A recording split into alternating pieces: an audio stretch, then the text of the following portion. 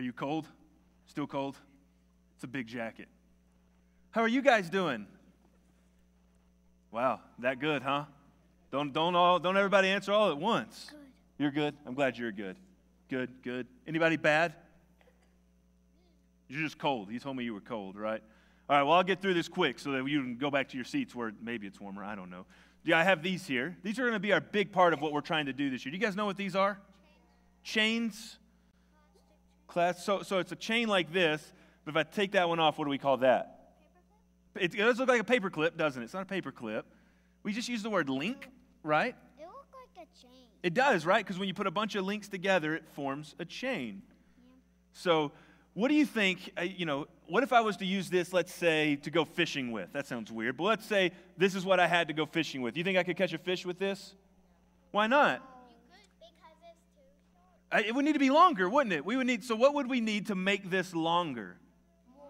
We would need more of these to go on, and it would get longer and longer and longer. And I still don't know if that would catch a fish, but it would at least need to be longer, right? So this year, what we want to focus on as a church is how, if you think about it, we are all kind of like one of these links.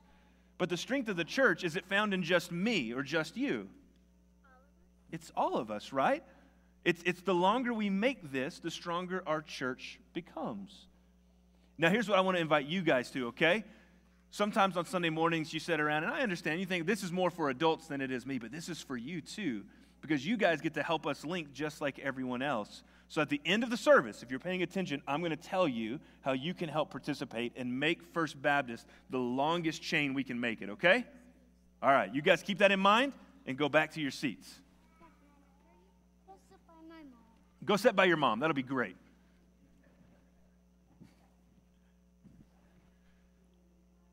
And yeah, hold on to it because we'll come back to it at the end of the service.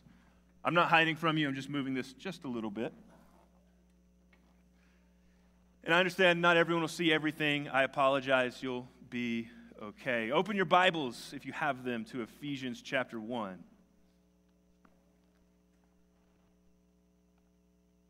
Any of you guys remember 2012? That was a long time ago. Haley and I started dating in 2012. That's when we we met in middle school. I've showed that picture. I don't need to show it again. But we officially started dating in 2012. I was a sophomore in college, and she and her sister were getting ready to head on a couple-week-long mission trip to Nairobi, Kenya, to help serve in an orphanage there. And I've always kind of loved that our relationship really kind of took root and blossomed out of a mission trip for her. That was what was the original launch for her extending a conversation. It wasn't just to me. I like to pretend it was to me. It was a mass Facebook message that I was the only one that responded to. But I'm married to her now, so what are you going to do about that? But that all started because she was raising money for this trip to Kenya. And so she had gone to this orphanage. She went and lived and helped out there with this kind of ministry that her and her family had already had a partnership with for a while. In fact, while she was there, her cousin was engaged to the man who was second in charge there at the orphanage and was going to get married. And then they even wound up building a school extension, like a high school, with that orphanage that's named after Haley's grandmother. And so from that mission trip sprouted not only my relationship with my wife, but a rather substantial relationship with the man who was in charge of the orphanage. His name's Tom. And Tom was really good at keeping the orphanage funded because usually once to twice a year he would come over to the States and he would connect with and go from church to church and raise money that he would send back to that orphanage. And once Haley and I started dating and he found that he could get a connection in Tennessee, he reached out to me and said, "Hey, Philip, I don't have any connections in Tennessee. Would you be willing to help me connect with churches in that area? I would really love to come and see about what church is and how we could partner with orphanage ministry there." And at that time, I had just started pastoring at Barker's Chapel Baptist Church. They had given me a parsonage to live in.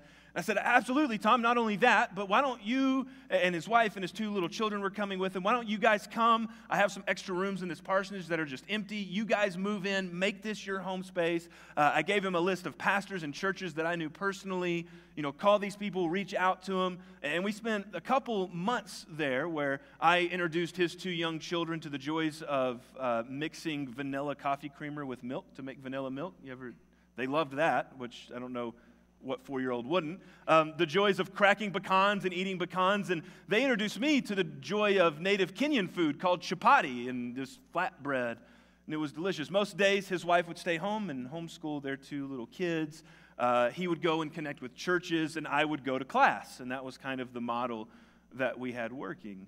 And then once he felt as if he had made sufficient communications and connections there in West Tennessee, he asked me if I had any other connections in Middle Tennessee. And of course, that's where my folks lived. And so I connected him and Anna up with my parents, and they went and they moved in there and started doing the same in Middle Tennessee.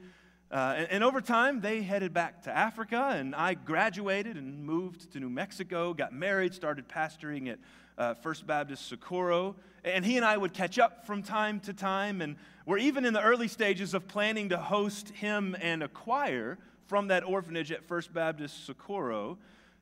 Until one day, I got a call from Haley's dad.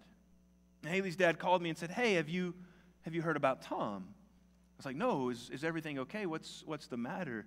He goes, "Well, health-wise, he's fine, but we recently had some friends go and spend about a month in Kenya, and they saw some concerning financial patterns. Upon further investigation, they found not only a pattern of financial corruption, but also that he had several affairs and at least one biological child in the States when he would come to the States. And after calling him to repentance, he wouldn't, and calling to some structural changes, he refused. And so we have decided to go ahead and pull our funding and cut communication with him altogether, and I would suggest you in your church do the same. And you probably should go ahead and call those conversations and those connections you made in Tennessee and let them know." Ever made that phone call? It's really awkward. Hey, it turns out the guy that I had trusted to drive my car and live in my house, to live with my parents, to host my wife on the other side of the globe, actually isn't the man he portrayed himself to be. So you can only then imagine the awkwardness a couple months ago when Marion walked into my office and said, "Hey, there's 2 gentlemen here that are wanting to talk with the pastor about some connections and missions projects possible." And into my office walked Tom. He did not stick around very long. Furthermore, I don't think he stuck around Portales very long either. Now, in the grand scheme of things, it's a very small, insignificant story. But it's a personal anecdote for me of a much bigger reality that I think my generation has grown up with. Because when I say names like Bill Hybels, or Mark Driscoll, or Art Azzurdia, or Carl Lentz, or Jimmy Swaggart, men that stood in pulpits preaching to crowds bigger than the population of Portales, some of whom I read their books and I listened to their sermons and I tried to absorb everything they had to say because, man, they were getting it and I thought they were reaching people, all to find out that they were wrecked by catastrophic moral failures. And that's not including those who pretty much just denounced their faith and their own and just exited stage right. Rob Bell, Joshua Harris, Rachel Hollis, YouTube stars Rhett and Link, if you watch Good Mythical Morning on YouTube. People who may not have necessarily had catastrophic moral failings, but people who either noted or experienced or maybe perpetuated some moral scandal of the church and then chose to exit, bringing droves of people with them.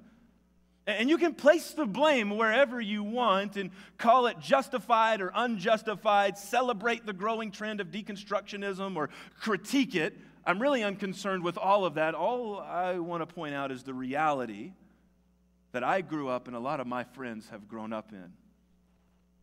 The reality that has now created what I'm calling this reality of systematic suspicion.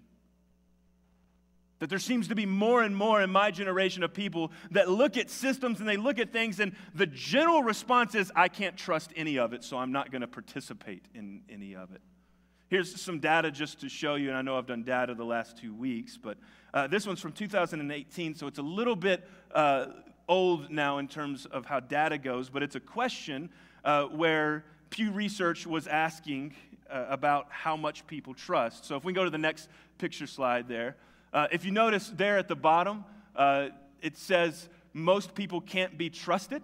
That's the little part I have highlighted. So this was a question posed on a survey, and then it was asked, do you agree or do you disagree? And this is the percentage of the people who agree with that statement.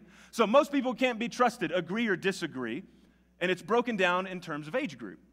So when you break this down in terms of those who are 65 and older, only just under 30% of people agree with that, meaning the vast majority of people 65 years and older tend to think most people can be trusted. This is why a lot of times there's like scam awareness things and seminars to help train, because I grew up with the opposite. Because for my generation, and by the way, I was 18 to 29 in 2018, so I get to still say that's my generation, even though I'm over 30 now. 60% said they agree. Did you see the significant change in that? That a lot of older people had said, oh, people can be trusted. It's like some 70%. That has now dropped to 40%. Think that people can be trusted just on a general basis. And it doesn't seem to be getting better with the generation underneath my generation, the Gen Z. This is a study from Gallup just this last year about can you trust things. So next slide. And what I want you to focus on with this one, if you can see it, is just that middle column of Gen Z, that's youth aged 18 to 26. So people in our culture, 18 to 26, they were asked to give on a sliding scale, with 0 meaning you cannot trust this entity to 100 meaning you can totally trust them, how much they trust certain entities. And so there's a couple ones just to point out. You'll see on there the criminal justice system. Only 18% of Gen Z say that they trust the criminal justice system. Congress is 10%. That's the average for that one. The presidency is 13%. The news is only 14%. Do you see the abysmally low numbers of how much my generation and the upcoming generation tend to trust things? Now, on the surface, this may not seem all that important or relevant, but it poses a rather unique challenge to the modern church. Because in generations prior, especially in the American church, there was this kind of perceived respect and dignity that was granted to the church just because it was the church, even by people that weren't really into the whole Jesus thing.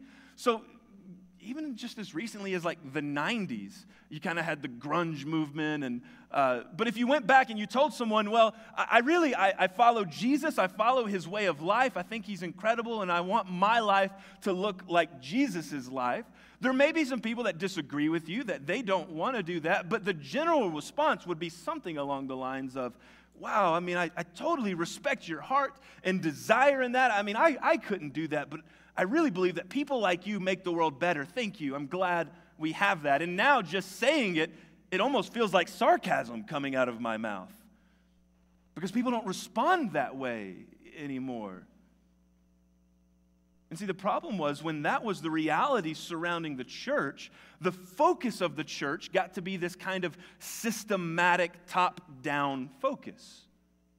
Because the general consensus was most everyone already trusted and believed in, so all we have to do is operate and we're good to go.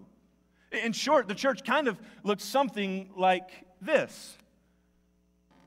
All you did is you built your institution, and if you could build your institution to be attractive enough to kind of draw in people, then you were inevitably going to reach people.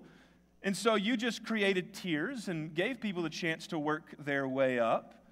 But ultimately, there was just this magnetic pull that people would show up on Sunday mornings and they would more or less be agreeable to what you were saying, and people would come.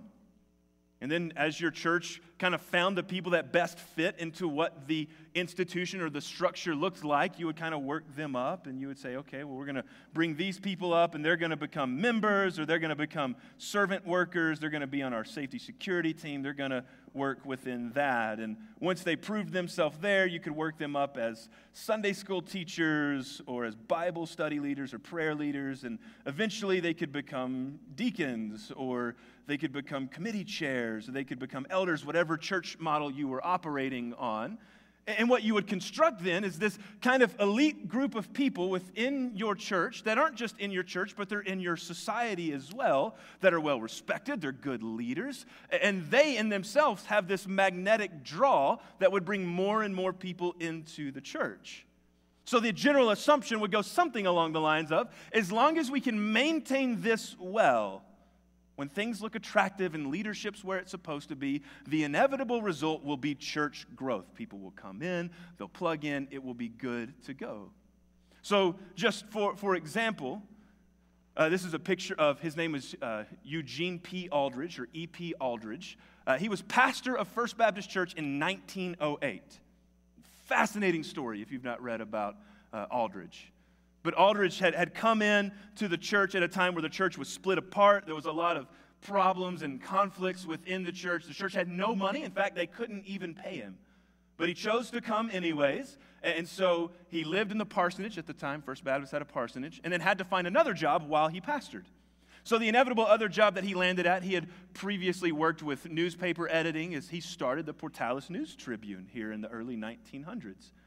In fact, he became substantial in moving Portales forward and becoming an incorporated town. He was known for running out brothels and saloons because, I don't know if you know this, but we live in the Wild West, quite literally. We're just not as wild as that anymore. And so he had all this influence in moving these people out, establishing Portales. He was hyper-influential in what it meant to live in and who we were as people living in Portales. This is a person that not only was he the pastor of First Baptist Portales, he was a local sage and expert, someone to go to in the community that was moving Portales forward. And that was just the way church worked back then. So it's particularly interesting now when I go to leadership Portales meetings and someone says, well, what do you do? And I say, well, my name's Philip Smith. I'm the pastor of First Baptist Church. And their next question is, where's First Baptist Church? I've never heard of that church. Oh, it's the one on the main road you drive past. I don't think I've ever seen it before. Do you see the structural difference? That we've come to this time that it seems like less and less people really care about how this operates. You see, the problem is that this model presupposes that there will be this inevitable draw and trust among an upcoming generation that as long as we're here, people will show up and will continue to grow. And that just seems to not be happening. And the second problem is just simply that this is actually not the model of the gospel. Now, please hear me. I'm not saying this is bad, and I'll explain why in a little bit, that it's not a total deconstruct this. But it is not as if God resides up here on top of the mountain hoping that we can earn our way up to him. In fact, that is over and over again an alternative gospel, not the gospel, an anti-gospel. That's every other religion. God exists, and if you do all of these good things and look this way, then finally you'll get your approval. That's not how the gospel works. Now, please understand, none of this is to suggest that this model is bad. In fact, it's an absolute necessity of who we are and what we do. First Baptist Church, if you don't know, operates on almost a $500,000 annual budget every year, and that's given by many of you. And you deserve, if you're going to write checks and give money to the ministry of First Baptist here, you deserve to know that that money that you give is dealt with integrity and diligence, and there's checks and balances, and that's what this is helping with in a lot of ways. So it's not that we do away with this model, but it's that we have to start reevaluating, refocusing, reimagining that what is the best way to reach Portales. And if the upcoming generation is far too skeptical to even participate in this, is there another model that we can adopt and focus on that we might truly be a thriving, reaching, healthy church? If not this, then what? What is the model suggested, not only by the Bible, but in direct relationship to the gospel of Jesus? And to talk about this, I want to take you to the book of Ephesians. And really all I want to do this morning is kind of take a really quick overview of the book. So let me just dive in, talk about a couple things here, and then we'll revisit what's the alternative, what's the focus for First Baptist this year. Ephesians chapter 1, verse 1 starts out with Paul just saying, Paul, an apostle of Christ Jesus, by God's will, to the faithful saints in Christ Jesus at Ephesus. Now, how many of your Bibles have a footnote after the word Ephesus? There's footnotes there. If you go down and read your footnote, it'll probably say something along the lines of other manuscripts, or MSS, omit the phrase at Ephesus. You guys have that in your Bibles. Don't freak out. It's not a big problem. It's not because your Bible's broken or anything like that. When it comes to Bible translation and how we come about getting our translations, we do not have a single copy of Ephesians that's original to what Paul wrote. And we don't really have very many unified copies close to the early church. Instead, what we do is we have a bunch of fragments of copies. And there are guys that are way smarter than me that they geek out over taking all of these Greek manuscripts, piecing them together, looking at the paper, looking at the context to see which one's older, which one's newer, and they piece it all together. And when there comes situations where the Bible manuscripts disagree, and by the way, when they disagree, I don't mean, again, oh no, it's broken. I mean, when they disagree, it's little phrases like this. There are no major disagreements among manuscript differences, but it's some manuscripts don't include the phrase at Ephesus. But this one does. And that raises a particularly interesting point. So here's a quote from a commentary that says, the earliest and best New Testament manuscripts omit the phrase in Ephesus from chapter 1, verse 1. It's quite possible then that this document was intended as a circular letter and that believers in Ephesus were not the only intended audience. The contents of Ephesians seems to support such a theory, meaning that when Paul writes a lot of his letters, he's going to address them, and usually what he does is he addresses particular churches dealing with particular problems. So this is why when we read in 1 Corinthians, when Paul will say things like, women, you need to keep your hair covered, and I don't permit a woman to speak in church, but instead she needs to go home and ask her husband. We don't start flat out applying that to First Baptist Portales, because we look at the context and say Paul is addressing a particular issue in the Corinthian church. However, if the book of Ephesus is not so much a direct quote to a particular church, but is one that's to be circulated, that means this book applies universally from Ephesus to Laodicea to 2023 Portales. So what's the big idea that Paul's getting across here then? Well, two major sections of this book. The first is chapters 1 through 3. And in chapters 1 through 3, Paul is just giving this prayerful observation of how God has launched this new messianic movement. That's starting with the Jewish people, then bringing that movement to the Gentiles. God has created this new unified family that he says in Christ. It's a phrase he uses over and over, in Messiah, in Messiah, in Messiah. And then he moves in chapter 4 through the rest of the book, 4 through 6, into observational commands about how the church perpetuates this pattern outward as they live in relationship to one another. So in short, the first part is who we all are because of Jesus. The second part is how we all act because of Jesus. And by the way, there's way more density into all of this than what we have time for. But let me just highlight some key points, starting out in chapter 1, particularly focus on the pronouns that Paul uses in this. So again, I'm going to skip quickly, but just hang with me as tight as you can. Chapter 1, verse 3. Blessed is the God and Father of our, note that word, our, Lord Jesus Christ, who has blessed us with every spiritual blessing in heavens, and then there's that phrase, in Christ. So he has blessed us, and he's going to continue on. Verse 4, for he chose us. And the question we have to ask then is, who's us? And if we're not careful, I think what we end up doing is we read these plural pronouns, we, us, our, as this kind of generic address of Christians. And what Paul's talking about here is us Christians, we Christians, our Christians. And then we start layering over doctrines within that model that starts to get complicated really quickly. And so I would just say pump the brakes really quick on that and keep reading. So he goes down to verse 7 and he says, in him we have redemption. Verse 9, he made known to us the mystery of his will. In him, verse 11, we also received an inheritance. And he goes and goes. And then all of a sudden in verse 13, there's a shift. So he's been us, we, our, us, we. And then in verse 13, Paul shifts and he says, in him you also, and this is, again, remember the plural, you, y'all, also. In him you also were sealed with the promised Holy Spirit. when you heard the words of the truth of the gospel of your all's salvation, when you all believed. And we jump down to verse 16. That Paul says, I never stopped giving thanks for y'all, for you all. So if we presuppose that the first section is a universal reference to Christians, then why is Paul differentiating himself here in the second part of this text? Well, it seems that Paul is drawing an implicit distinction between the we, us, and the you, y'all in this. If we want to find that further, he actually ends up defining it in chapter 2. So go to chapter 2 and look at verse 11. Where he says, so then, remember that at one time, and he gives the word you again, y'all, were Gentiles in the flesh.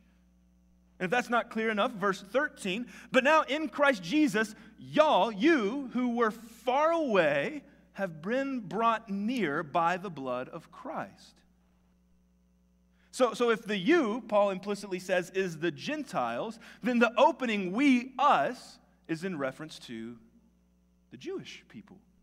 This is something that Paul's picked up on, and he does over and over again. It's not a say on what's greater and what's worse. It's simply an observation of the means by which God has reached out into the world through the Messiah. So in Romans 1:16, Paul can say, I'm not ashamed of the gospel. It's the power of God to save us all, first to the Jew, then to the Gentile.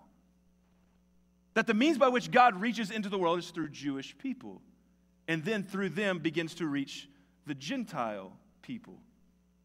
And I mention all of that just to draw you to the exact point that Paul draws us to in chapter 2, verse 14. He's been we, but you. And then he goes to verse 14 in chapter 2, and he says this, for he is our peace, who made both groups one and tore down the dividing wall of hostility.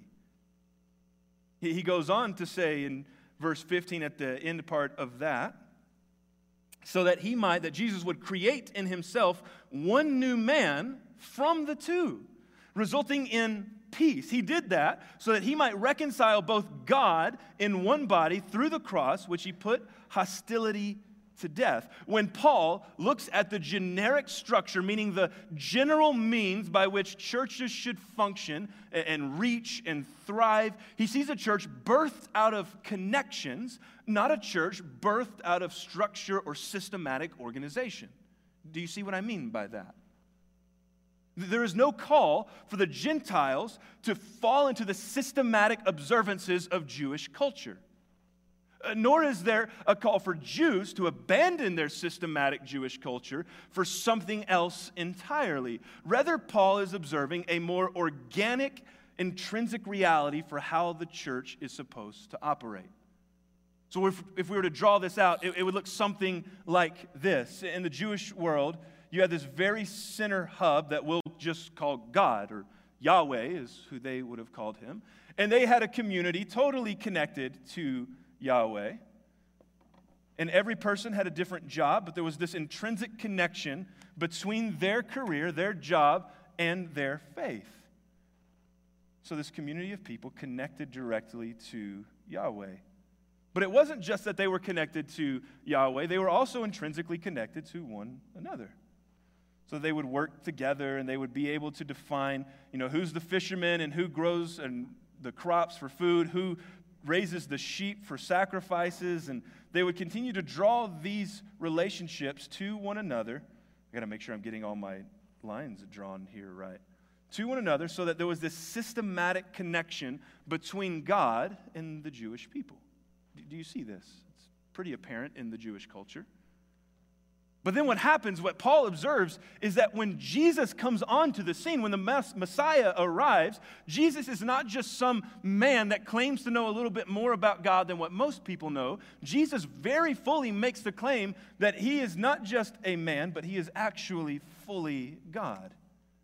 That Jesus now becomes the full revelation of who Yahweh is in flesh and begins to then call life to look differently.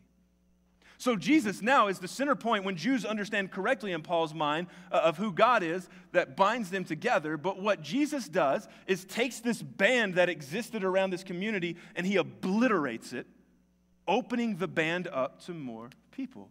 Because you actually have out here these people that are far outside of the promises of the Torah. And yet Jesus says, but I want them to be connected to me too. And so all of these people become connected into this promise of the Messiah. Now, are they to stay then distinct from these people? We don't have to be rhetorical anymore. It's already kind of entered the world of weird casuality in sermons. I get it. I'm far away from my notes and I'm scared to death up here, so help me out. No. Are they to stay separate? No.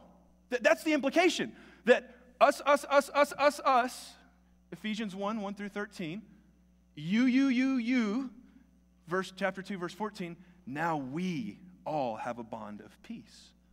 That the image Paul draws is that while all of these relationships to God are true and good, there also must be these tie-ins now between Gentile and Jew, that there comes to be this intrinsic web of relationship in and out, to and from. All of these people grow to one another and love one another, develop care and relationship for one another. Do you see what I mean here? So then, what becomes the determining factor over how strong or healthy this type of relationship is? Think of it like a spider web. What determines how strong the spider web is? Well, how many bonds do you have connected within this model? In Paul's vision, a good, thriving, healthy church has far more of these ties. Yes, every single person should be connected to Jesus. That's inevitable. That's what we live, breathe, eat, sleep, do. But if all we do is connect people to Jesus, but never connect people to one another, we will never be the thriving church that Paul envisions. Because Paul sees these bonds bridging gaps of race and division and all of these other things that come together for him. And if that's not clear, go to chapter 4, where he moves gears to start talking about what we do because of our relationship with Jesus. Chapter 4, verses 1 through 3. Therefore, I, prisoner of the Lord, urge you to live worthy in the calling you have received, with all humility and gentleness, with patience, bearing with one another in love. Make every effort to keep the unity of the Spirit through and there's the word, bond of peace. There is one body and one Spirit, just as you were called to one hope, one Lord, one faith, one baptism, one God, Father of all, who is above all and now through all and in all. Paul sees all of this complexity coming into one and bonding together through Jesus. Or jump to the end of this chapter in chapter 4, verse 25. So therefore, putting away lying, speak truth, each one to his neighbor, because we are members of one another. Be angry and don't sin. Don't let the sun go down on your anger, and don't give the devil an opportunity. Let the thief no longer steal. Instead, he is to do honest work within his own hands, so that he has something to share with anyone in need. No foul language should come from your mouth, but only what is good for building up someone in need, so that it gives grace to those who hear. And don't grieve God's Holy Spirit. You are sealed by him for the day of redemption. Let all bitterness and anger and wrath, shouting and slander be removed from you, along with all malice, and be kind and compassionate to one another, forgiving one another, just as God also forgave you. Paul continues on in chapter 5 and the early part of chapter 6, going into then particular bonds that were a bit controversial in the world around him, wives and husbands, children and parents, masters and bondservants. But it's in chapter 6 then, at the very end of the book, where Paul gives his final kind of conclusion as to why he thinks we need to operate this way. Chapter 6, verse 10. Finally, be strengthened by the Lord and by his vast strength. Put on the full armor of God so that you can stand against the schemes of the devil. And here's the key verse. For our struggle is not against flesh and blood, but against the rulers and the authorities, against the cosmic powers of darkness, against evil spiritual forces in the heavens. So when Paul looks at the world, does Paul see any particular individual as his enemy? No. And by the way, there are some really horrible individuals that are quite literally killing Christians. And Paul looks at that and says, that person's not the enemy, because what that person needs is a connection to Jesus and a relationship with Jesus' church. They're not the enemy. There are spiritual evil entities out there that are the enemy. How do we then wage war? Paul seems to say it's not through the systematic design, but it's through bonding together. That we actually find our strength and our unity in our linking together. Here's my point. A strong and thriving church seems to be less about systematic structure and far more about the constant forming bonds and strengthening bonds. And this is especially true in a world increasingly marked by hurt and suspicion. You see, the ultimate beacon of hope of First Baptist Church's existence is not in our size or our building or our assets. The world could not care less about most of it. Hence why I say I'm the pastor at First Baptist, and most people say, where's First Baptist? People don't show up because they think, oh, wow, that's a really pretty building anymore. What people desire is this because they can't find it anywhere. And if we can figure this out, if we can show how we bond together in unity and invite people into those bonds to participate with those bonds, then the ultimate beacon of hope is a fully realized and actualized gospel that not only bonds us back to the Creator, but bonds us in peace to one another. How do we become a healthy, thriving church? How do we become a church like Paul visions? We simply link together. Meaning we establish and connect as many bonds as we can possibly connect within this community we call First Baptist. That's the health. That's the well-being of this church. And it's contingent upon our ability to link to one another. So how do we link? And I apologize. I say I apologize. I don't apologize for the cheesiness of it. This is what we're doing this year. So it's going to be cheesy. You're just going to have to embrace cheesiness. Okay? You understand? How do we link together? 4 things. And it's an acronym from the word link. It's in your bulletin. If you want to look at it, I'll put it up on the screen. It stands for learn, invite, network, kindle. The first 2 are all about forming bonds to people. The second 2 are all about strengthening and empowering those bonds with people. So the first thing we want to do is we want to learn. We want to retain information for the purpose of caring. It's not trivia night. Don't just learn things because it makes you feel smart, but learn people's names because there's something about caring for somebody when you know their name. Learn about their identity, learn their fears, their aspirations, their dreams, learn their birthday and send them birthday texts. Learn about people in this room. We averaged last year about 130. Man, this is not scientific by any means, but just kind of a pastoral observation. I think you should try to be able to look around this church and name 30 to 50 names just off the top of your head of people outside your family. Like, you should know that, and if you don't, start learning. Learn, make connections, and then as you learn, invite. Extend offers for the purpose of relationship. Invite people not just within these 4 walls, but invite them outside. Invite them to coffee, invite them to lunch, invite them to your house, invite them to go watch a movie, invite them to go to the basketball game, invite. Because if we want to do this right, I'm telling you, an hour on Sunday morning is not enough.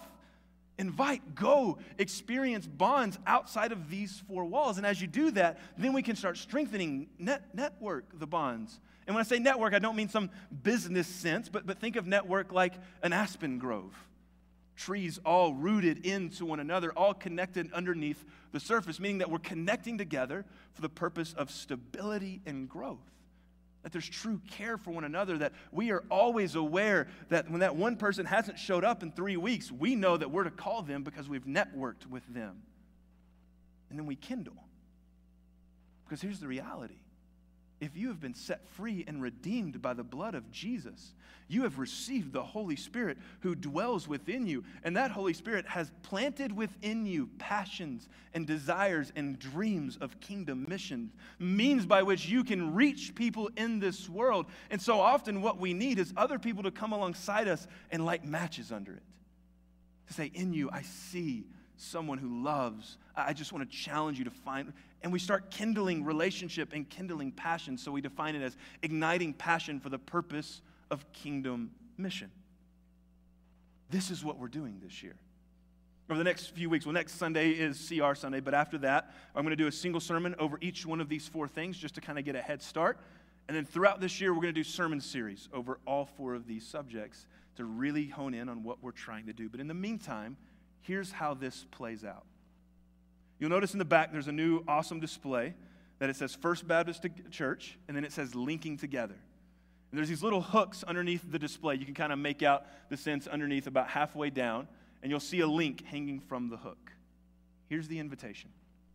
You are invited to link into this church, meaning find someone you can learn about. Find someone you can invite. Find someone you can network underneath the roots and garner stability and growth with. Find somebody that you can kindle something within them. And when you do that, take a link and hang it on the link. And then grab another one out of the basket and take it home as a prayer reminder, because it's never one and done. We're always looking to link with someone else. Now, here's how this plays out. Please, please, please do not just be like, I asked 45 people their name. I'm going to hang 45 links. Don't send a text to 65 people that are inviting them and say, I invited 65 people over text. No, no, no. It's when these events are actualized. Meaning when you ask someone their name, and then next Sunday morning, you come to church and they come to church, and you walk straight up to them and you say, hello, by their name, that's a link. You learned something. You retained information for the purpose of caring. But when you invite somebody and you actually go have that coffee, and you sit down and that's a link. When you network and you grow in your relationship with them, and you sit down and you pray together, that's a link. So this might be strengthening bonds you already have. That might be easy. It might be forming bonds you've yet to have. But this is what we're going to be doing all year. Because what we ultimately want is more people to connect with their Creator. But that means providing a place for them to connect right here. And that means we connect first and foremost together. We have to always remind ourselves the gospel is not just me to Jesus in unity. It is that. That is exactly what Jesus came to do when he gave his life on the cross, and he died and he cast our sins as far as the east is from the west, that whoever would put their faith in him would be set free, they would be forgiven, they would be granted full access to God, the indwelling of the Holy Spirit. But it doesn't end there. It is vertical and it is horizontal. We're focusing on the horizontal. So the question we land at is, what do you need to do? Man, is this something that you're looking at and thinking, oh gosh, I am terrified. I don't even like talking to people. Then maybe the prayer becomes, God, help me find people I can connect with. Maybe it's, I just don't know if I have time. God, help me find time to connect with people, because I need people like you. People to encourage me to live like you. The question becomes, how do you link? Maybe right now, just as we wrap up today, it's just to come forward in prayer and just say, God, this is what I want to set as my focus. I want to link this year. Let's pray.